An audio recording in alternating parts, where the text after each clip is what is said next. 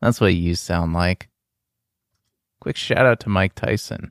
This episode, the funeral of the Tunanashu podcast, is being recorded in the Coffin Comedy Club. If you didn't listen last week, the Coffin Comedy Club is what I would open right now if I were able to. So for now, I'll own and operate it exclusively out of my imagination.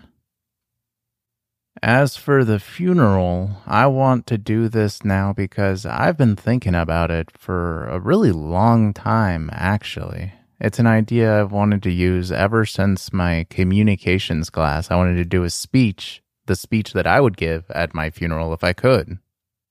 But I can't because I'll be dead. And when I'm dead, I'm not hanging around in this physical form or on this funky fucking planet I've been stuck on.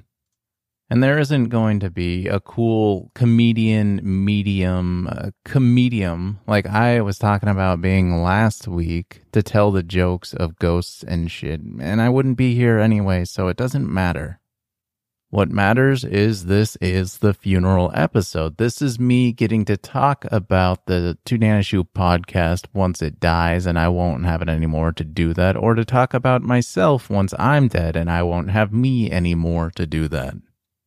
Plus, last week, I decided to kill what was the show before now. I decided to kill that format and that way of doing the show. Even if I decide to go back to that and do something similar, it's not going to be the same. It's not going to be that show. So that's dead. Goodbye, that part of Tunanashu podcast. Rest in peace. This is your funeral. American funerals suck, though. I don't know. I haven't been to one yet. Luckily, I appreciate that. I know I'm fortunate that I haven't had to deal with that yet. Although it's just gonna make it harder when I finally do, which is why I like to think about and talk about this. At the Coffin Comedy Club, I've got an ace research team. I've hired some really intellectual and intelligently funny people to research things that should have some factual accuracy. I told them to figure out where funerals came from, how they started, what people in our history of humanity thought that we should do that. Find out what time in that timeline that they started doing that. Dogs and cats were burying their own shit. Why did we start burying our people? When did we put them in the boxes? When did we make those boxes nicer and fancier with the nice linings and cost thousands of dollars? And when did some people decide, fuck that, I just want to burn this person? Why don't we grow flowers and shit out of them? Luckily, I'm not in charge of the research because I'm not as organized as them, and I just have like bones and hair and patches of blood all over the place as I was trying to figure this out and put it together and present it.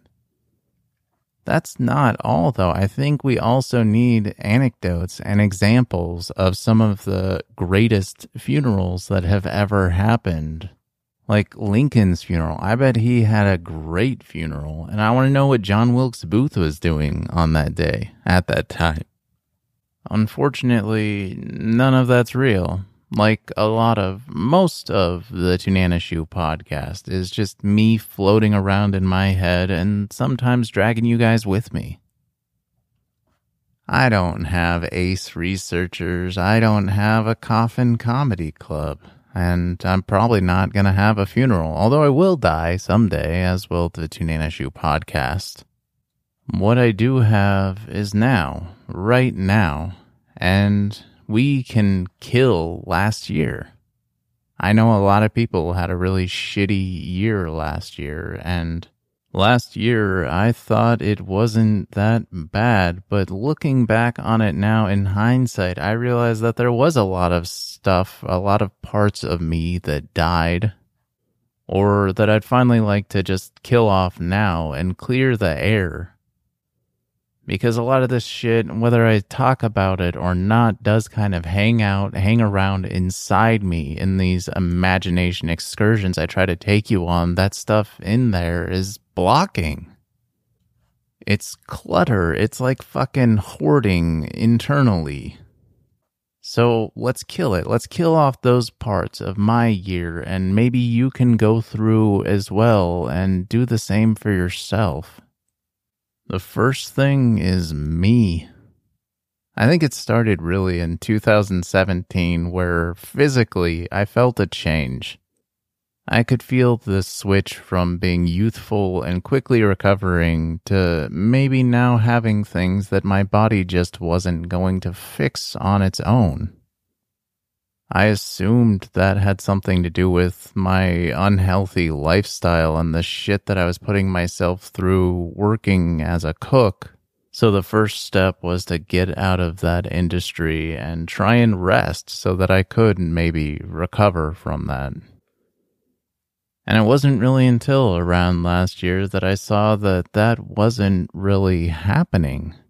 And that in last year, once the pandemic hit, once I was stuck at home all the time with school and work, my mind started getting bad too. I wasn't that physical at this point anymore, and I was okay with that, not having that physical ability as much. I was cool with being a little more dormant. But my internal world, my being able to think the way that I do has always been one of, if not the most important thing to me, and who and how I am. And so initially, with that clouding setting in, I assumed it was anxious or stress or the pandemic. It was a weird fucking time. A lot of stuff was happening and it was kind of hard to deal with.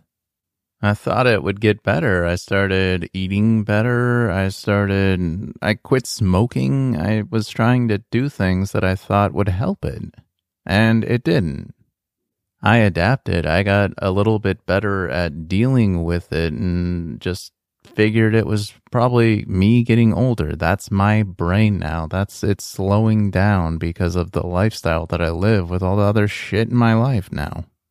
It wasn't just me, though. I could see it in other people, and especially in my mom. And that sucked, and that had been somewhat of a long time coming. With her, I was hoping it was retirement because she had finally retired and just being homebound so much. She's never really been an active person with hobbies or anything. And so not having work finally, not having to deal with as much stuff with her children, including me, finally slowing down, I figured was a big part of it. It turns out, and we finally found out last year, that she has dementia and Alzheimer's. I've heard some people talk a little bit about this, but of course I'm not like those people, so it's a very different experience for me.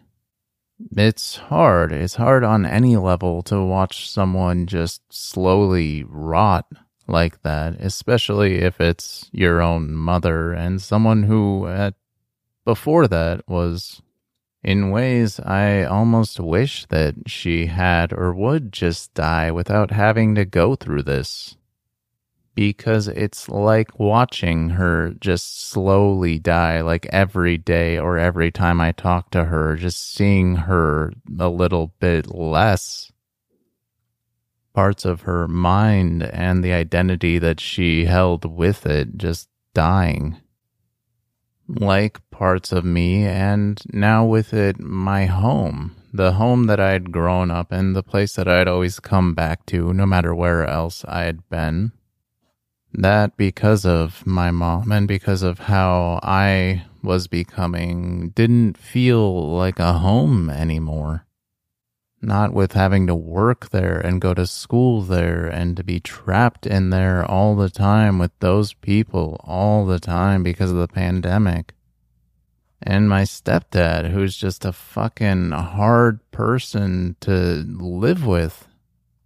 Didn't take my brother long at all to realize that and to be very open and vocal about it. And because of who I am and because of how I am, I listen because that's important. It's important to listen to people, to let people express that, especially if that's one of the only ways that they have to do it. I know for me, it's always been important to find an outlet to get shit out from inside of me. And for a long time, that was art. But during high school, I figured out that I was also able to do that with human interaction with my friends.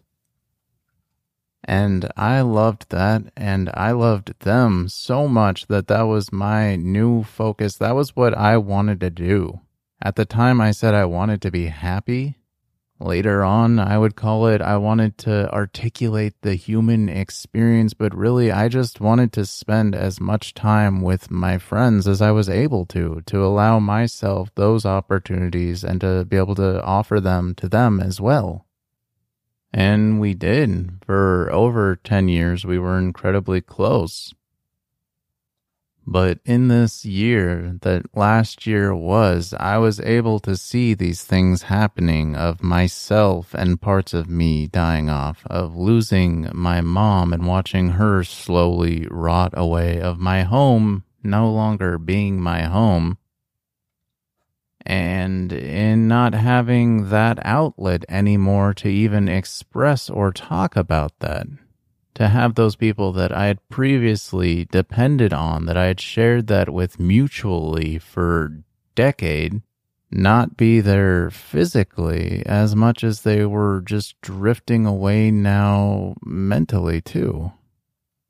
Initially, it was just that, just kind of the idea of it and the feeling of it, but the more I started to look at it, the more I could see it, more long-term than that too, even, that this had started years ago. So me, mom, home, and friends wasn't even all. It was also the death of the future that I had been working on since 2017. Back when I decided to make those other changes and I decided to go to school to find a new career for me to pursue, to find a new future for myself, and school was the way that I was moving toward that. That was the path that I had chosen and that I liked and then loved and that was working out incredibly well for me. That pushed me on the path of comedy and this. But when that shit switched over to digital, it was not the same. It was not what I wanted anymore. I thought it would be a brief break, that once I got back, I would be going to ASU and pursuing my bachelor's degree, and I would still have scholarships and grants supporting me to do that and to help as I did that so that I wouldn't have to work as much. But by the time that finally happened, I felt good enough about what was happening, about this comedy thing and about the podcast and about the other new changes that were taking place in my life. And I had to get the fuck out of that house that I was living in, that no longer was my home, where I was just watching my mom rot every day. So, shit, that got away from me a bit. But let's take all of that and let's kill it. Quick shout out to Mike Tyson. Research team, now would be the perfect time to have the research team figure out what method would be best for killing that. I still like cannons. I still want to shoot stuff out of cannons regularly. This episode wasn't funny, probably, and I'm pretty sure it wasn't, or what I wanted it to be, but it is. This is what the podcast is now. We'll keep killing, and in the Coffin Comedy Club, which we can use for now as our secret way of identifying that we're in this together. But not in a QAnon, KKK, or culty kind of a way, just a nice secret society that's secretly doing nice things for at least each other, if not lots of other people. And to really end this episode on an upbeat note, I have finally worked the last day of this horrible personal hell captioning job. I am done, and that should never ever happen to me again, and I will be taking my 2 weeks with my sick time and vacation. And to really end really, really positive, shout out to Mike Tyson.